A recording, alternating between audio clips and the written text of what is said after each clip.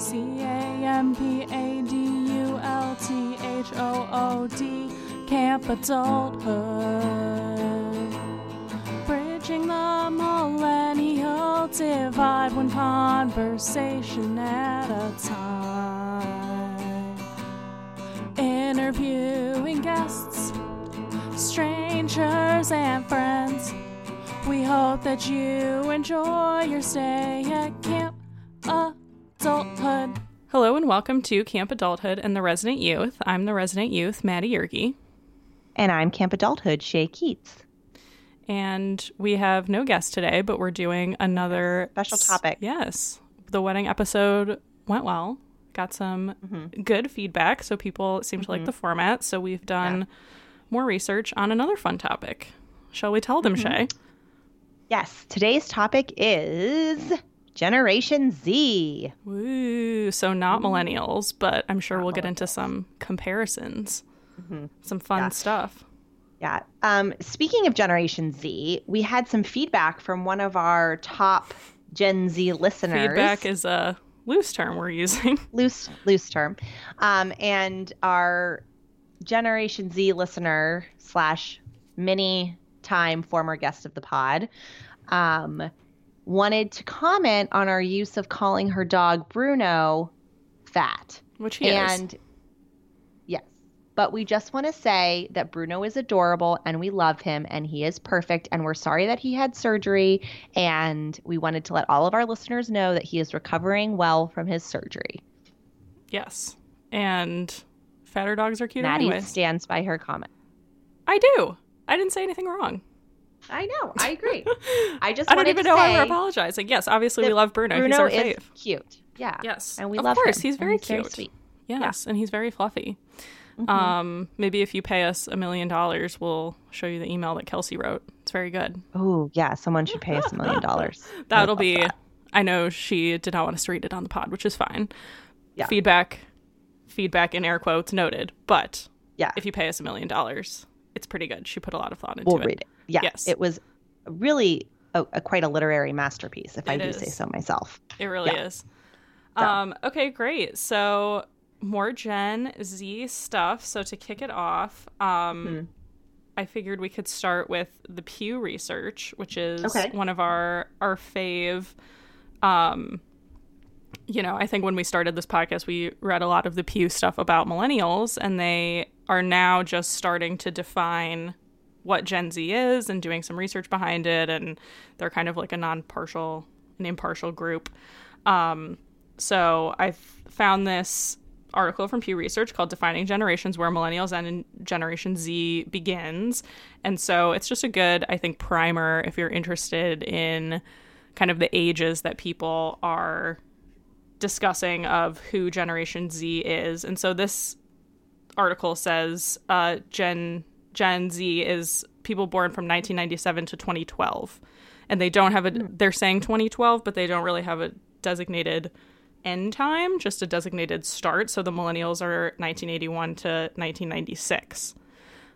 So all of the Gen Zs are in high school / college. Some of them are just graduating. So that's kind of where we're looking at. And then they have some markers that we can go into, which in a lot of my research, I don't know if you, Shay, found these same sort of hallmarks, but kind of the two things that I think came up again and again were technology, obviously, which I'm sure we'll go into, that a lot of people call millennials digital natives, but a lot of us weren't, I think.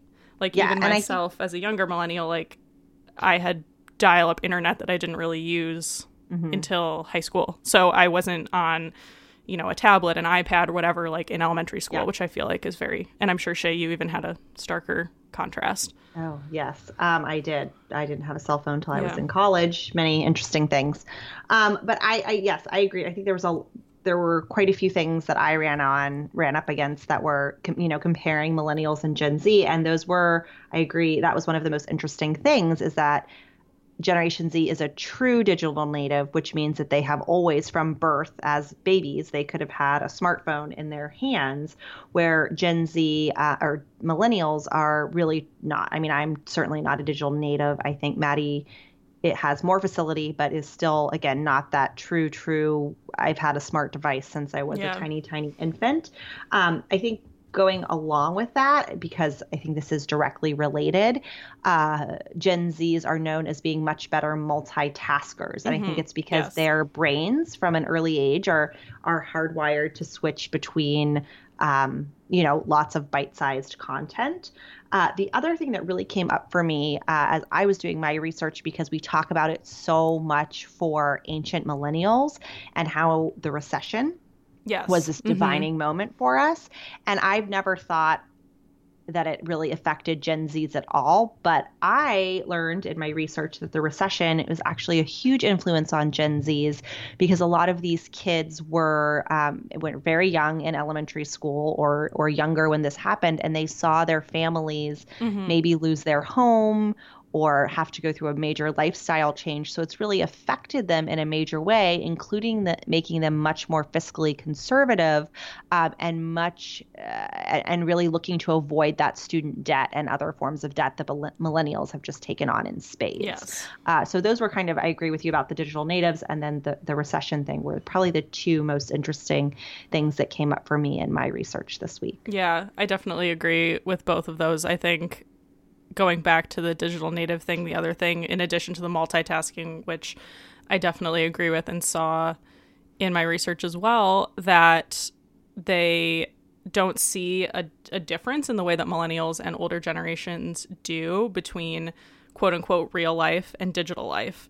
And so Gen Z kids, if Shay or I got a mean tweet or something about this podcast, we're probably much more easily able to turn our phones off, have a digital detox, not think about it, focus on friends and family. But for a Gen Z person, if they're getting bullied online or someone says something about them, even in jest online, it causes a lot more mental health issues because they don't see a difference in how people interact online and how people interact in person, which I thought was very interesting. And there's been a lot of research about like anxiety and stuff related. I think a lot of the research, I couldn't find that aspect very concrete in a lot of the research that I found. I think it's still being studied, but definitely I've noticed it just interacting with Gen Z people in my life, or even talking to like Kelsey and her friend when we went camping and stuff. It's very fluid between like, oh, I was hanging out with my friend and then they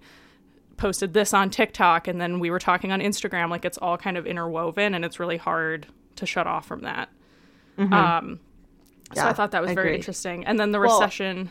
Go ahead before we move on. I just was saying, I think you just kind of touched on something really interesting that I want to point out, is that we're just now really getting any demographic information about Gen Zs.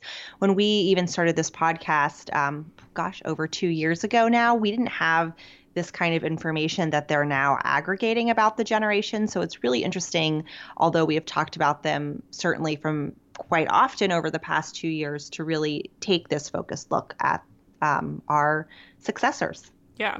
So I think that's really interesting. The recession, when I get in past the Pew article, there were some more details on this that I'll go into. But I think just as a first pass, yes, I think it's super interesting to think about the Gen X versus Gen Z dynamic versus the boomer and millennial dynamic, because that's primarily, obviously there are some boomers raising Gen Z kids as well, but for the most part, that's kind of the split.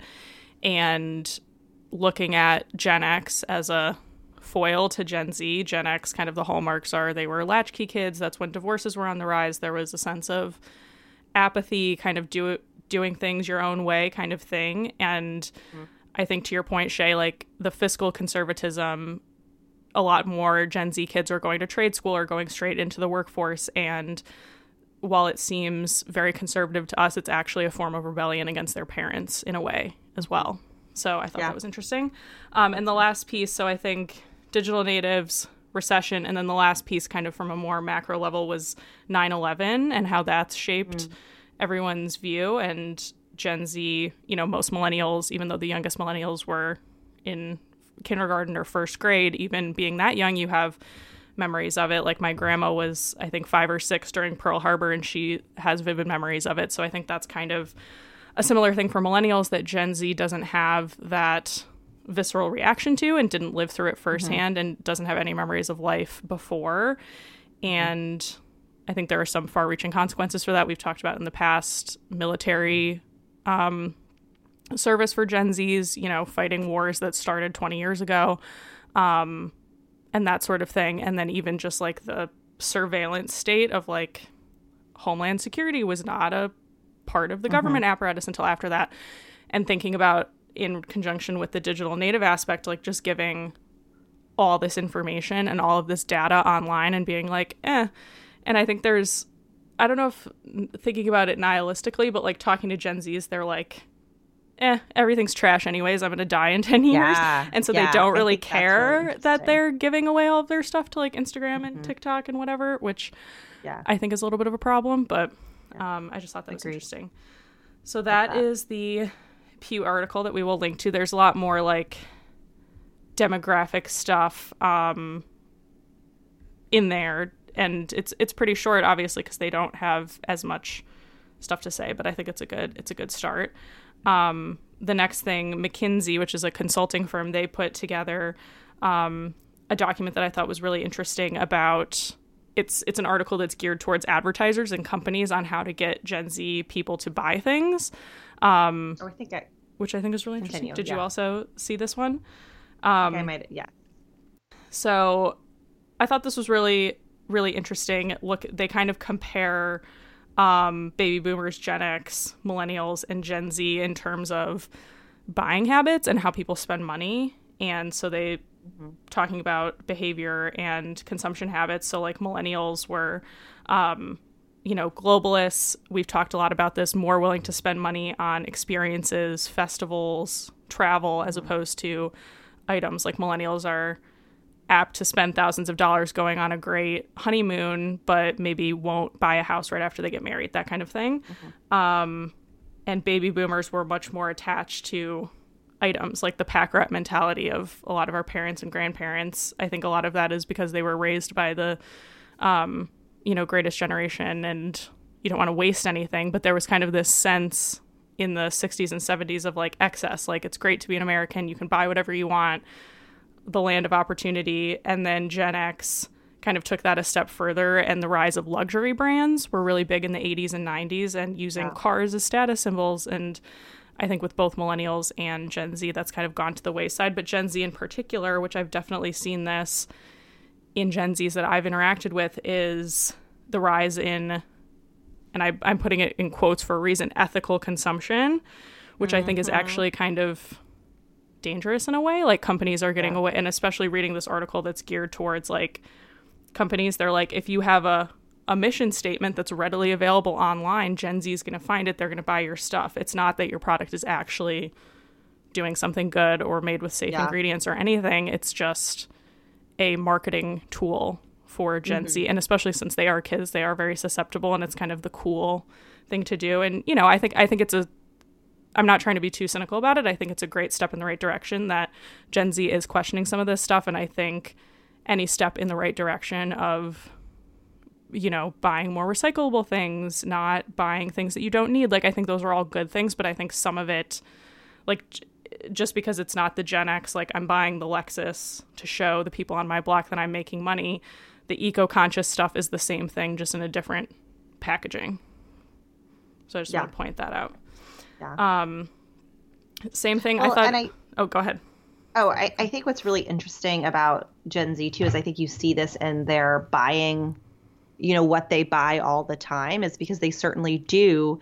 Again, like you said, that socially conscious, environmentally conscious products are very attractive to them, but they aren't. And this is, I think, just because they are young, right? We talk about this a lot, right? Youth versus generation. So they're generationally attracted to that, but they're still young. So, right, they will also make impulse purchases of things that are terrible for the environment. Right. If you look at how many of them have AirPods or buy such and such, or, their parents buy them a lot of things in individual packets. Like they really don't understand that concept yet. So I think that'll be really interesting to see how that changes their buying power as they truly come into maturity. Yeah. And I think the other thing too that they talk about in this in terms of buying and how to market things, but I think it has broader implications than that, is like the radical expression of truth that Gen Z has. And I've noticed this both in the way that they're more open. Like in this article, they surveyed different generations, and it's historically been thought that about 10% of the population is gay or somewhere on that spectrum. And if you survey Gen Z specifically, it's more like 20%. So wow. That has a lot of implications for like, well, is it nature versus nurture kind of thing, which I don't want to get into, but it's more of a acceptance of like everyone's an individual and there's no like one bucket that you can put everyone in. And obviously that makes it very difficult for advertisers to lump people into buckets. And you see a lot more this radical inclusiveness of like, well, if it's wrong for one person, even if it's right for 99 people, it's wrong altogether. Like that kind of moral line in the sand, which I think is really interesting.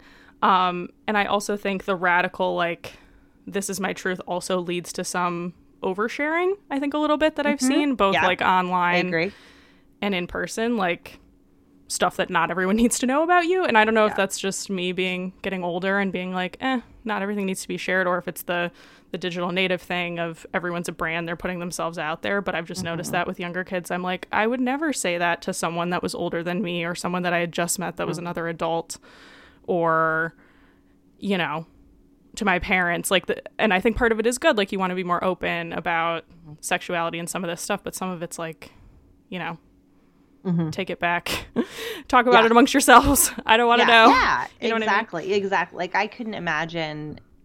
But again, I think, especially in terms of sexuality, these kids are, if they are coming out, they're coming out mostly, I mean, hopefully to a much higher level of acceptance and tolerance. And there's a lot of kind of doubling down on exactly what their sexuality or their orientation is, which I feel like even for people of my generation, you could be kind of like, I'm gay, and that's as far as it went, or I'm queer. And now, you know, because I even remember this where I was mentoring some very, you know, kind of the tip of the iceberg of the Gen Zs, and it's all like, well, I'm hetero romantic but homosexual. Right. And I'm just sometimes like, it gets a little much. What?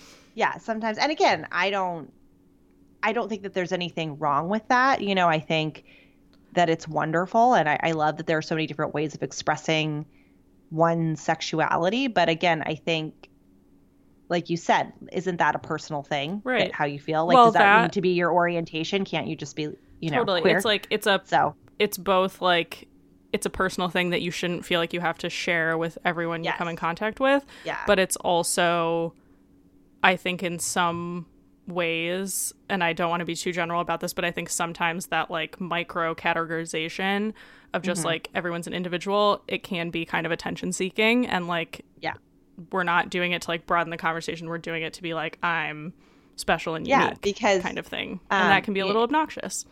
And I think this is what you read as well, you know, Gen Zs love to have that individuality catered to, so the more they can double down on, again, really defining, getting really granular about their identity. And if they find that being catered, I mean, this is why I think there's so much micro marketing and influencer marketing is so important, because a company can be like, hey, we can dump a couple grand on this influencer and hit a very specific niche market. And that's worth it, I think, for Gen Zs. Totally. And I think the last piece of this article, kind of two things. One of the last ones is the religious aspect. I found this super interesting. That more Gen Z people they kind of broke it down into like, they surveyed a bunch of different generations, but they broke it down into Catholic, evangelical, other, and then atheist or no stated religion. And compared to both millennials and then baby boomers and Gen X, the areas where there is more Gen Z engagement is in either atheist or no stated religion and evangelical. And it seems to be cutting into the other bucket and Catholic, which I thought was super interesting. So evangelical specifically, just because I'm like fascinated by this particular demographic of people. Like in baby boomer Gen X, it was 30%. Millennials, it was 28%, so less. And then with Gen Z, it jumps up to 36%. So 6% higher than Interesting. Well, their I parents. think a lot of that has to do with what I like to call youth group culture. I mean, the Yes. whole idea of young living and all of that kind of stuff, that has a huge Yeah, and like following. Justin Bieber, all the celebrities and these like mega churches. Yeah. So, I mean, I think there's something really interesting happening there, and maybe that's a topic, something for another. Yeah, I think it's a sense of topic, community. Yeah, not to get into it too much, but I think it is like a sense of community. And I've even seen it, I'm not a part of any of those groups. I don't judge people that are, but like I like to watch the Duggars, for example, and they're a very I'm extreme... so fascinated. Yes, and the new season is like way better than they must have gotten a new producer or something, but it's awesome.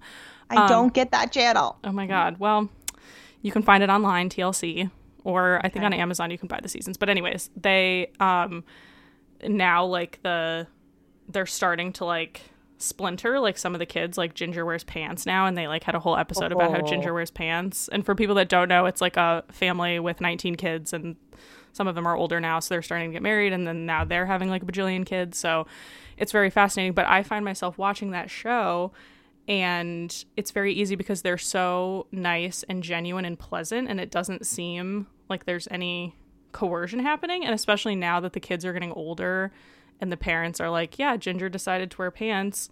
It's not like she's a harlot now, and like it's not a choice I would make for myself, but like she's fine. Like they give you as like a normal person, like a mainstream person, like a little glimpse of like, oh, they're normal, they're just nice people, like living their life. It's totally fine.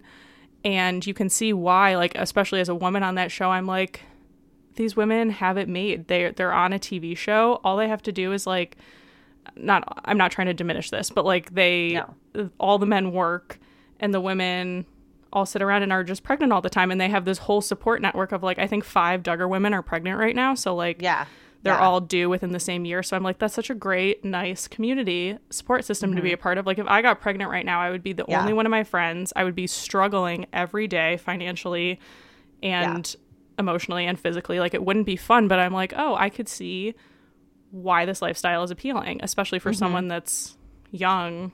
It's like, oh, they're beautiful. They all seem to love each other. So I think it's part of that as well. Like some of these TV shows. Yeah. And I think also like their whole, I mean, we could do a whole episode on the Duggars. Maddie and I are both very obsessed, but also again, that aspect of community, they have, when it's not just in that family, every time they have a wedding, like 1,000 people come to it. And that's not because they're famous. This is just their like literal personal connection. And, it's very interesting. But I think community is really important for Gen Zs. And, and it goes back to the marketing. I think like these evangelical groups, more so than the Catholics for sure, are like modernizing, and they're all online, and they're all like, oh, you can come. And they don't ever, like if you've ever been tried, like if anyone's ever tried to like rope you into one of these things, like it's never like, they're never open about it. Like they're very open, but at the same time, they're very like, oh, it's just a group of like cool people hanging out, and they don't lead with the Jesus stuff. So I think that's really good. And again, I think because Gen X was kind of anti that, it's a way to rebel against your parents and be cool in a way if you're doing something different from them. So yeah, I think that's so interesting. I thought that was very, very cool. And then it talks a lot about, which we've talked about in previous episodes, so I'll just kind of gloss over it, but the actual, like, Gen Z has been called the activist generation, and I think, in a lot of different aspects, but they actually, in this study, talked about, like, the mobilization of Gen Z is crazy. Like, if you survey millennials and Gen Zs on a lot of topics, they're actually very lockstep in, like, would you buy from a brand that said something blatantly homophobic? Like, across the board, people are like, no. Yeah. But if you actually study the buying habits of Gen Z versus millennials, Gen Z is more apt to put their money where their mouth is and actually like post on their own social media about brands and go after companies that do this kind of stuff. And on one hand, I'm like, I think sometimes it's like we don't want to be loud about every little thing. Like there needs to be some nuance so that when something really, really bad is happening, we can all mobilize against it. Like not everything deserves the same level of noise and attention. But I do think it's good that they're not being hypocritical, just like keyboard warriors. So yeah, I love that. I do like. Well, I think that's so funny because I think that comes back to our silly little conversation about Bruno. Like there was no, when I was like, Kelsey, write an email and tell us how you feel. It was like 10 minutes later, she had this email in our inbox. And I think for someone of our generation, it would be like, well, no, I'm not going to do that. You know, there's a lot more. Well, it goes back to the point I was saying about like how I think they've grown up really quickly and they see themselves as equals. Not that I actually see Kelsey as being an equal to us. I don't like look down on her in any way because she's a kid, but like I probably wouldn't, for better or for worse, as a kid, like send an email to a family member and someone that I've only met a couple times about something like that. And she feels comfortable doing that, for better or for worse. I think that there's a lot of interesting things about that. Well, and I think this goes to something that I came across in my research, and that's that Gen Zs are super early starters. So they all want to have their YouTube channel, their Instagram, their little business, and it's now they're very entrepreneurial. Yeah, they're super entrepreneurial, and it's commonplace for them to be doing this in elementary school, where I think previous generations there was much more of a culture of like, you wait till you pay your dues. And for them, if they're a 10-year-old with a YouTube channel, it's not, I mean, they treat it as serious business. It's not just like, here I am making this YouTube channel for fun, like how me and Kelsey my friends with her slime. That's a great idea. Yeah. And we talked about that in past episodes. She was selling her slime that she made to her friends. I think that's great. And I think that goes back to the fiscal conservatism, the seeing, you know, maybe your parents struggle financially a little bit and not wanting that to happen to you, and really taking advantage of these new technologies and stuff to spread the word. So I agree. I do think it's good.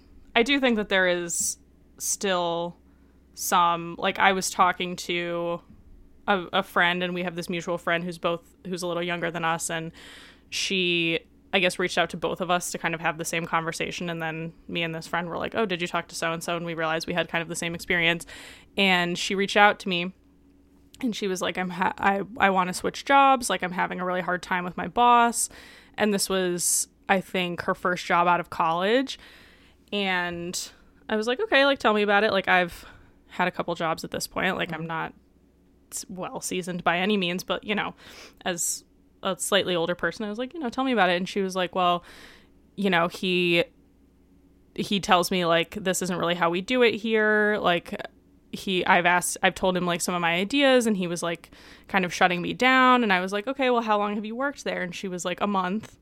And I was like, okay, well, maybe you want to wait until you've proven that you can do the basic level job, and then he'll be more likely to listen to you. And she was like, yeah, but the way that he's doing it is just, like, so bad, and it's just, like, wasting us money and stuff.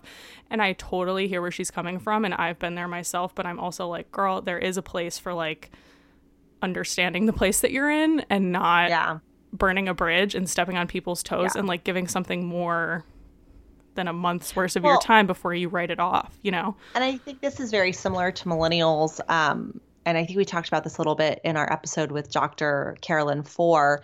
And, you know, they like to know the whole picture. And I think a lot of times, again, someone a bit older and a Gen X or a boomer went to work and they, like, ticked the boxes and they did what they were supposed to do. And they didn't really know nor care so much about what the bigger picture was. Yeah. And now if someone comes to the workplace and they're a millennial or Gen Z and they're not privy to that, I think they have an experience very much like your friend, which the reason why her boss, who I have a feeling is probably like 30, isn't receptive is she has no idea why he's not receptive. He could very much not be receptive because people aren't receptive to his ideas the next level up. And he's like, I can't push your idea through if I can't push my own through, you know? Or so he's just busy. Just like, it could be anything. Global understanding. Yeah, I totally agree. But I think, you know, it's easy to look at that and be like, well, it's an entitlement issue. And I think for some people it is. And I think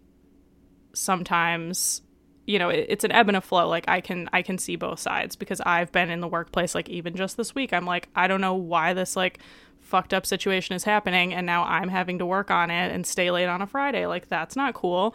I'm not happy about that.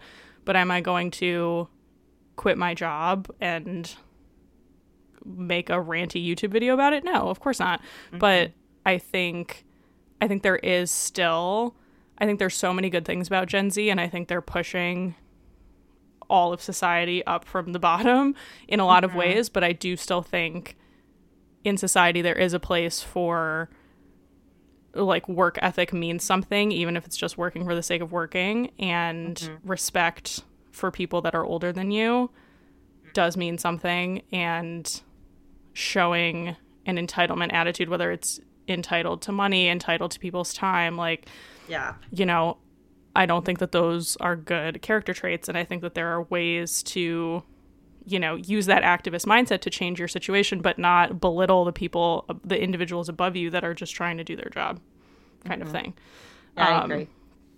So, and I think I think it's going to be really interesting because the first kind of wave of Gen Z just graduated from college, but I think as kind of the younger ones that are in middle and high school are getting into that, like, 18 to 24 age bracket, it's going to be super interesting to see what happens. Yeah, because I think there is this very, like, and I think every generation, like, faces this, but I think especially with Gen Z, because we've talked about this in the past, they're used to, like, a certain lifestyle of, like, you know, you obviously have to make a certain level of money to, like, own a smartphone and own a computer and, like, make your YouTube videos and do this stuff. Like, this is not cheap.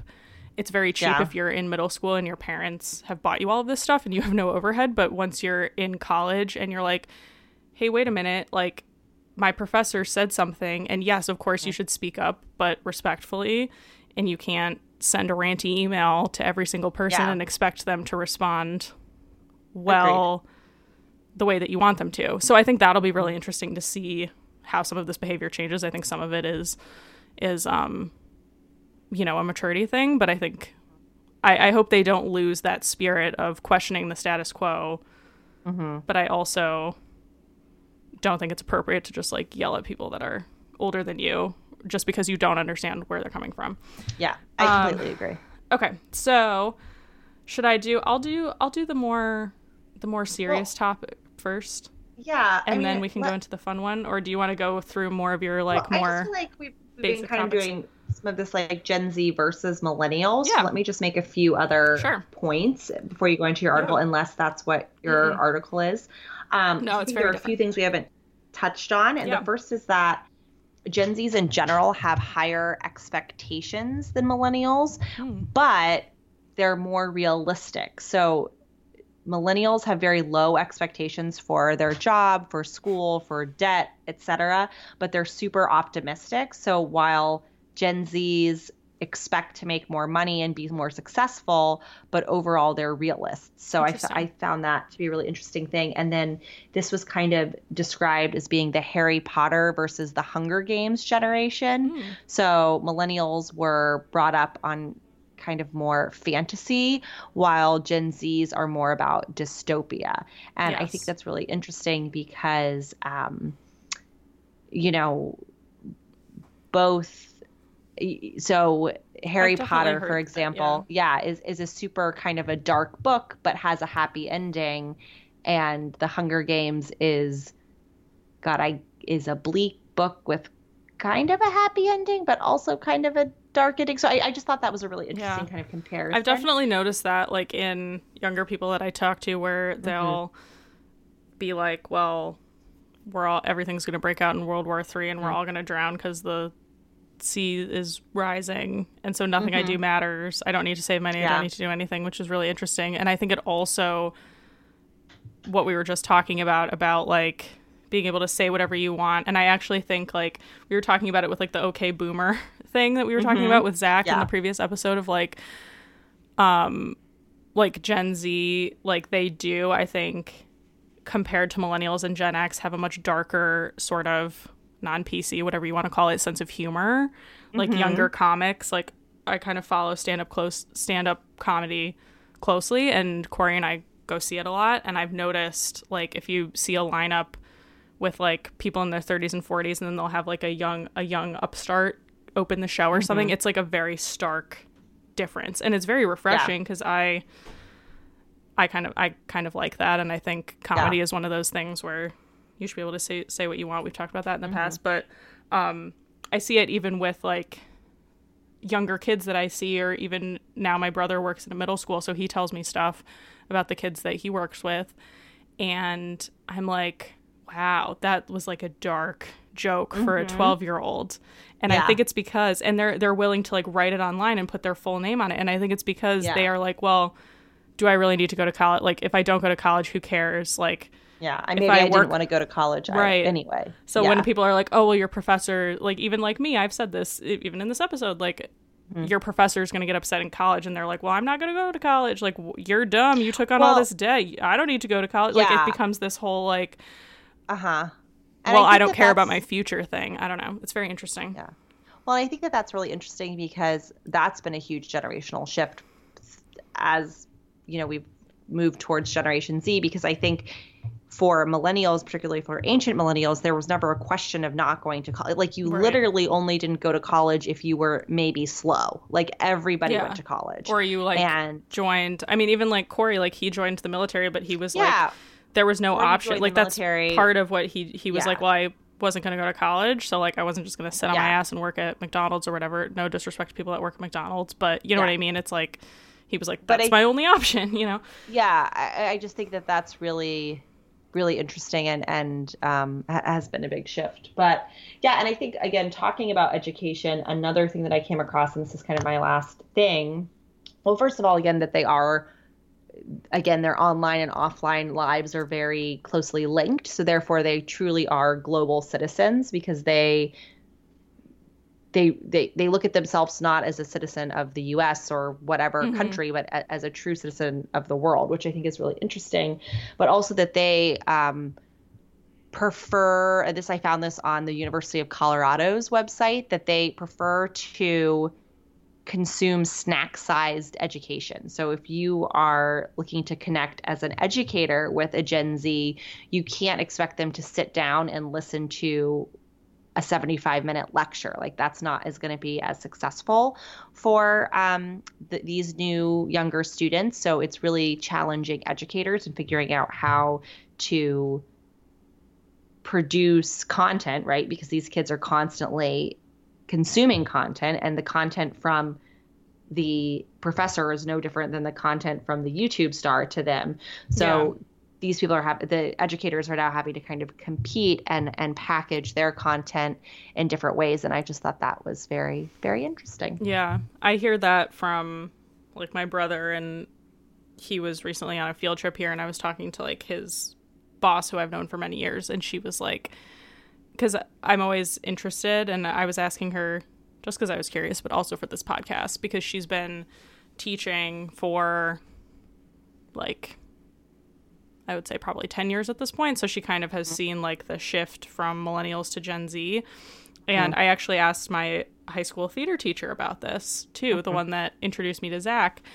And they both kind of had similar things where I was like, you've seen, like, the kids are always the same age. And, like, obviously you change as an adult, but, like, the kids are always the same age, so it doesn't really matter. I was like, is there a difference or not really? Because I don't want to, you know, speak out of turn. And they were both like, oh, no, there is a very, very stark difference in different ways.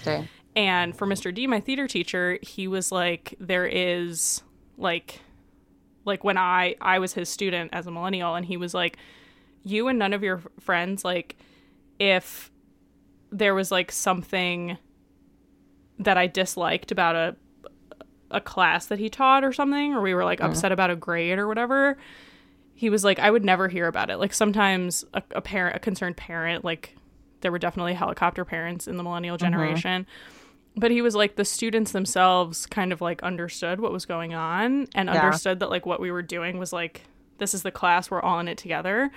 And he was like, I get at least like every term probably 4 or 5 kids that complain about something, either like that I was too harsh. And he's an acting teacher, so sometimes it's like you have to comment on like, oh, well, you held yourself in a particular way and it wasn't as convincing as if you held yourself. So it is like comments on people's physical appearance and on the way they talk and things like that. And he's like, I've had to change the way that I talk about things. The kids today, because they're so connected, and they're kind of, like you were saying, they see themselves as citizens of the world. They don't see themselves as being different. They're radically inclusive. They don't see why, like, oh, this is a part where you have to there's a tap dance solo and you have no experience tap dancing, and oh, by the way, like, you're not a very good dancer in general because you're very out of shape. Like, that's not something that is very readily received by a Gen Z person, in a way that millennials are like, we're a little bit more self-aware about that, and a little bit more, I think, like, there was a little bit more shame there, which I think is bad. Like, I think the Gen Z, they're like, I own my whole self. I should have every opportunity available to me, which I think is good. But it also makes it very hard for educators who are like, I'm trying to prepare you for the real world, and the real world is not very nice, especially in the acting space. Well, I think so. He was like, I've had to not, like, the close relationship that, like, I think he and I had when I was in high school. He's like, I don't do that anymore because the kids don't, like, appreciate it. I don't, like, now there's a bigger difference between, like, I'm the teacher and they're the kids.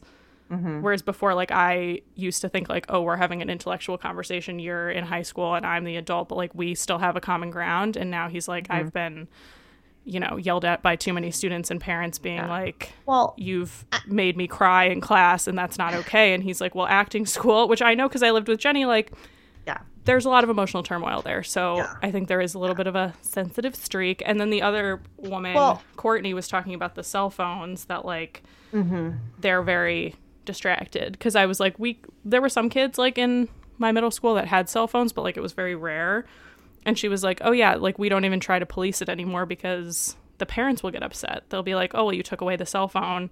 Now I can't get a hold of them for pickup. Like, what are you going to do, school? So it's like, very hard for them to do that.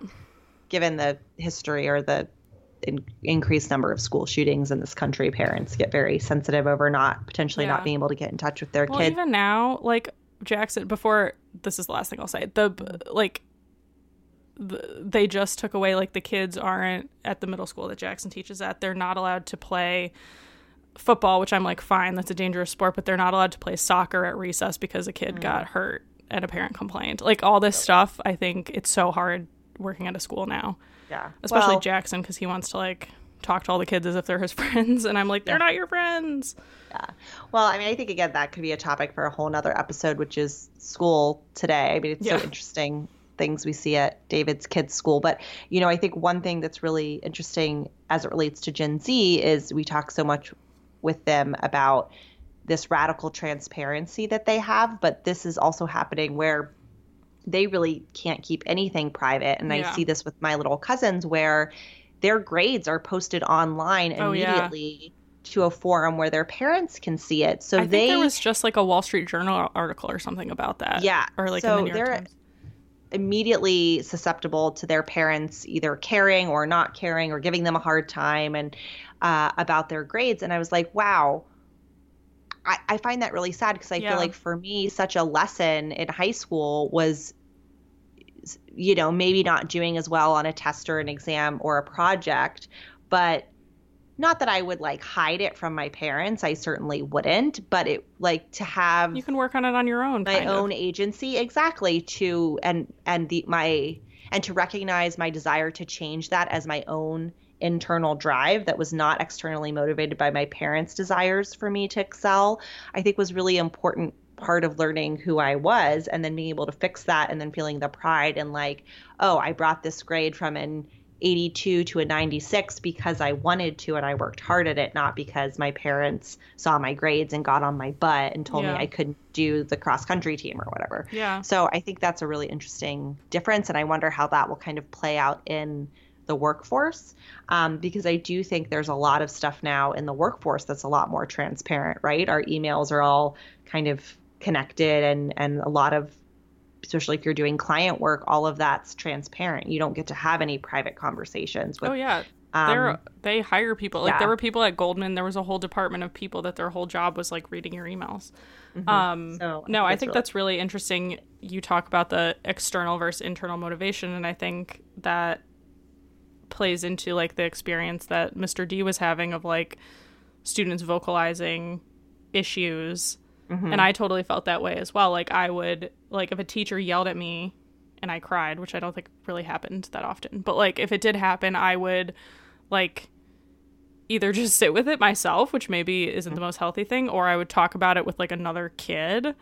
But I wouldn't like get up in front of the class or like be like, we're all gonna like do this mass like whatever thing. Like I wouldn't turn it into like a source of us versus them activism. Yeah. And I think part of it is the external motivation of like, well, if it's an injustice that's being perpetrated towards me or a perceived injustice, even if it's just like, oh, obviously teachers are going to yell at you, they're people, like it happens. Like there isn't that innate sense of, well, I just have to deal with it on my own kind of thing. And now that I'm thinking about it, like, I don't know what I think there's pros and cons to both sides. Like, I think millennials have kind of sucked it up in a way that's not very healthy. Like, we look at, like, the Me Too movement, like, so many people have had to stay silent for so many, like, injustices. But now I feel like with Gen Z, they're very vocal. Even, like, the hour that I spent with my brother on the field trip, I was like, whoa, these kids are, like, any slight thing that's wrong that's happening, like, they will let you know, and they want to talk about it. And I feel like that's got to be exhausting if you're around kids all day. Yeah, for sure. Cool. All right. Moving on. Yes. So this is just, actually, I'll do the more serious journalistic topic, and then we can end with my more fluff piece. Great. So I've talked about this book in the past. You alluded to the increase in school shootings, which I don't want to get into too much. I think we've talked about that in previous episodes, but definitely something that I think, looking at Columbine that happened in the 90s, that was kind of a herald moment for millennials, and it's only, unfortunately, escalated since then in a very negative way. And I just love this book by Dave Cullen, Parkland. I think I talked about it when I first read it like a year ago or so, whenever it came out. And I love this book. He wrote a book called Columbine about Columbine, and that book is much more about the actual shooting. It reads much more like a true crime, and they do talk about the media aspect and how kids responded. And so it is, I think, a good look into millennial life, but it's a lot darker and sadder of a book. This book, Parkland, he purposefully was like, we don't care about the perpetrator. He is not part of this narrative. And what actually happened the day of the shooting is like not super remarkable, but what was remarkable was the activism and all of this stuff that came out after it. And whether or not no matter what side you fall on the gun control debate, I think it's an awesome book as a study of Gen Z culture specifically, and how these like 16, 17, 18-year-olds like kind of played older generations to their advantage based on the fact that they know how YouTube works, how Instagram works, and because they're not afraid. Like, you look at Emma Gonzalez and David Hogg and a bunch of these other kids, like, no matter what you feel about them, the one indisputable fact is, like, they're not afraid to say whatever the fuck.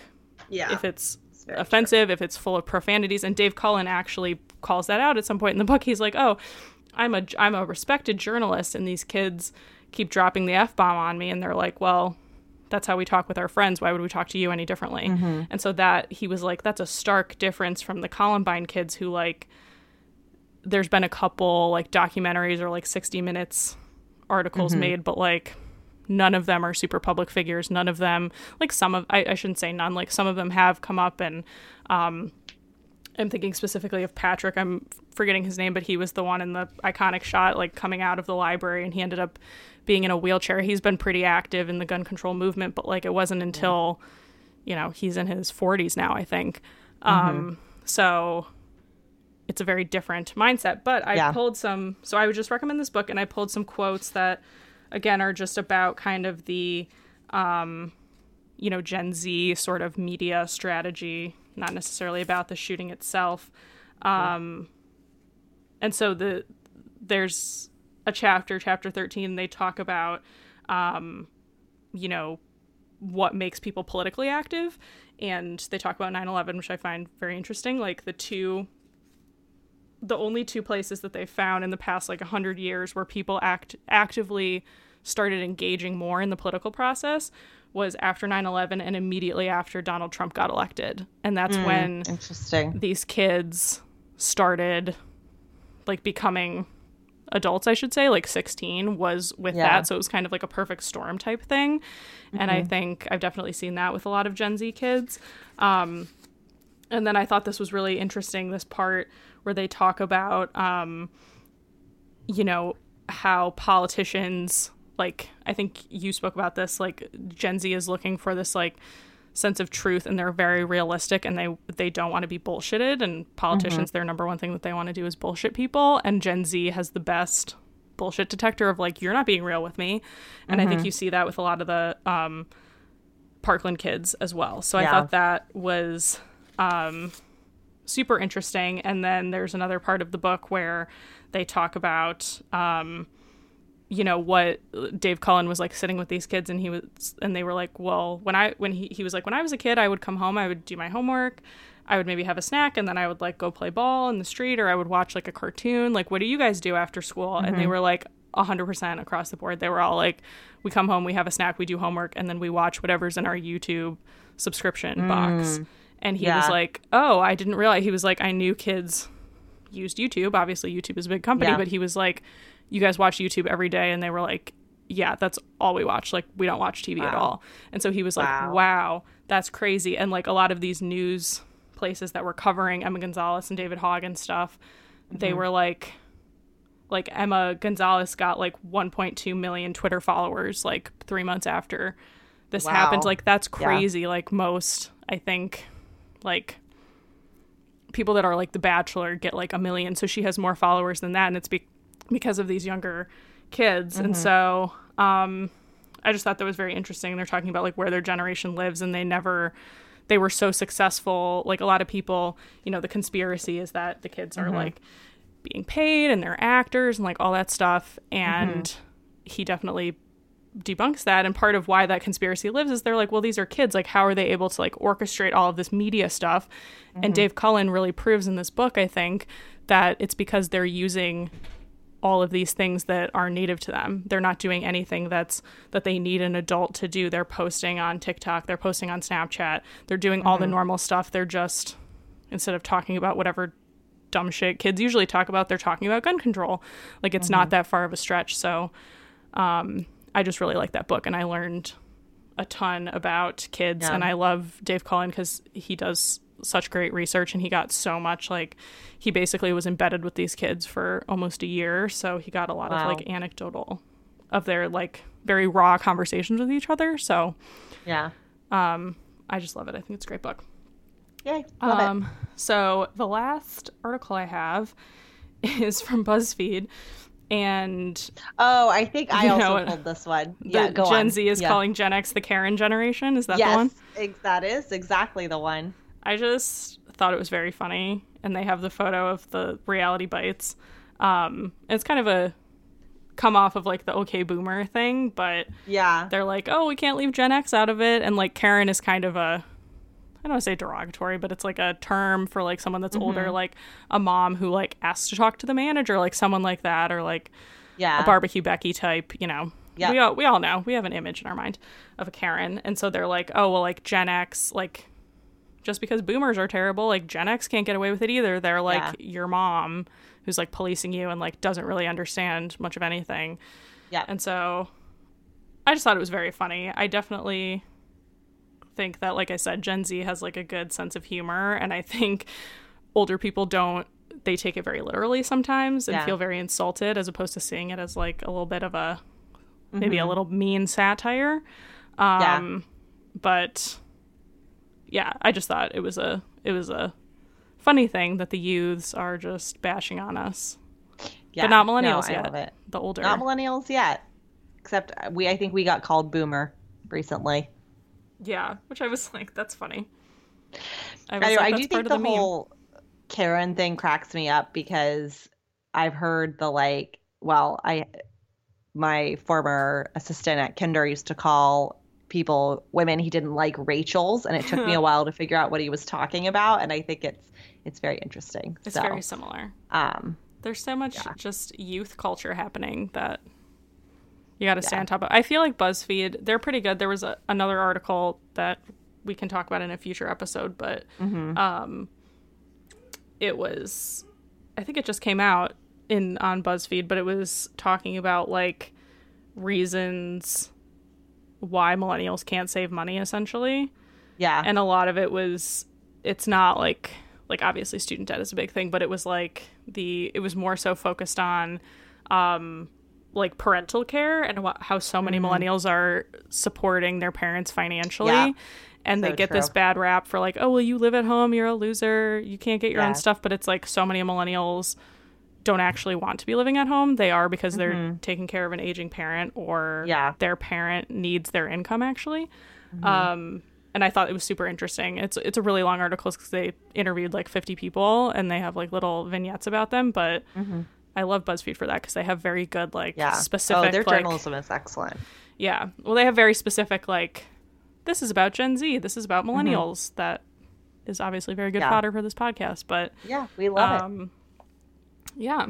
So that's all the kind of stuff, researchy stuff. I think we really covered everything there is to say about Gen Z so far. There'll be more to say soon, I'm sure. But again, I think just going back, I think it's so interesting how over the course of having this podcast, we're shifting from this touch point of millennials to the touch point of Gen Z, and I think that's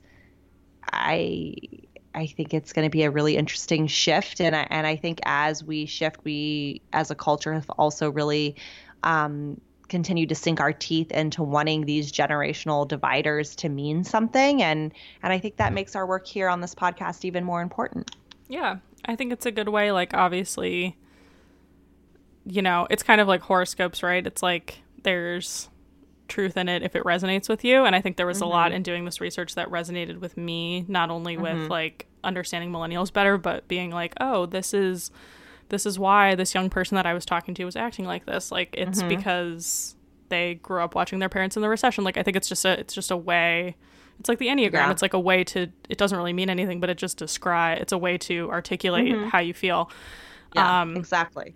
And that's how I feel about it. But definitely if you're a Gen Z listener or any listener and you're like, wow, all of that was just a load of crap, I feel personally victimized, like, definitely reach out. And I think, you know, and we know those Gen Zs are going to feel personally victimized. Yeah, that's totally fine. I would love, you know, especially for these more deeper dive topics, we can certainly, you know, this won't be the last time we talk about Gen Z. So if there's anything in particular that you want us to address, or that, you know, obviously with any generational thing, there's going to be gross generalizations and things like that. And, you know, I'm sure the stuff that Shay and I said where we were like, Gen Z does this, doesn't apply to every single Gen Z. But I do think that it's a useful conversation to have. And we would love to have any Gen Z person listening to this, or anyone with particular opinions on this topic or any topic, if you want to come on or send us an email, or if you have any additional resources or things like that, we can definitely do follow-ups in later episodes and make it a little bit more of a dialogue. And I hope no one feels attacked. And I also love that people send us emails, because it makes me feel like you're listening and that people think that we have a sphere of influence. And, you know, I think I've always said this from the beginning, the moment that you get haters is the moment that, you know, people care. Yeah, I agree. And people had a strong reaction. So I definitely welcome it. All right, campers, we love you, and we will talk to you next week. Bye. Bye. Thanks for listening. Camp Adulthood is hosted by Maddie Yergi, Resident Youth, and Shay Keats, Camp Adulthood. We are produced by Jenny Mayfield, and this episode was recorded in Maddie's living room. You can find us on social media at camp_adulthood. You can email us hello@campadulthood.com, and you can visit us at campadulthood.com. Thanks, campers. We hope that you enjoy your stay at Camp Adulthood.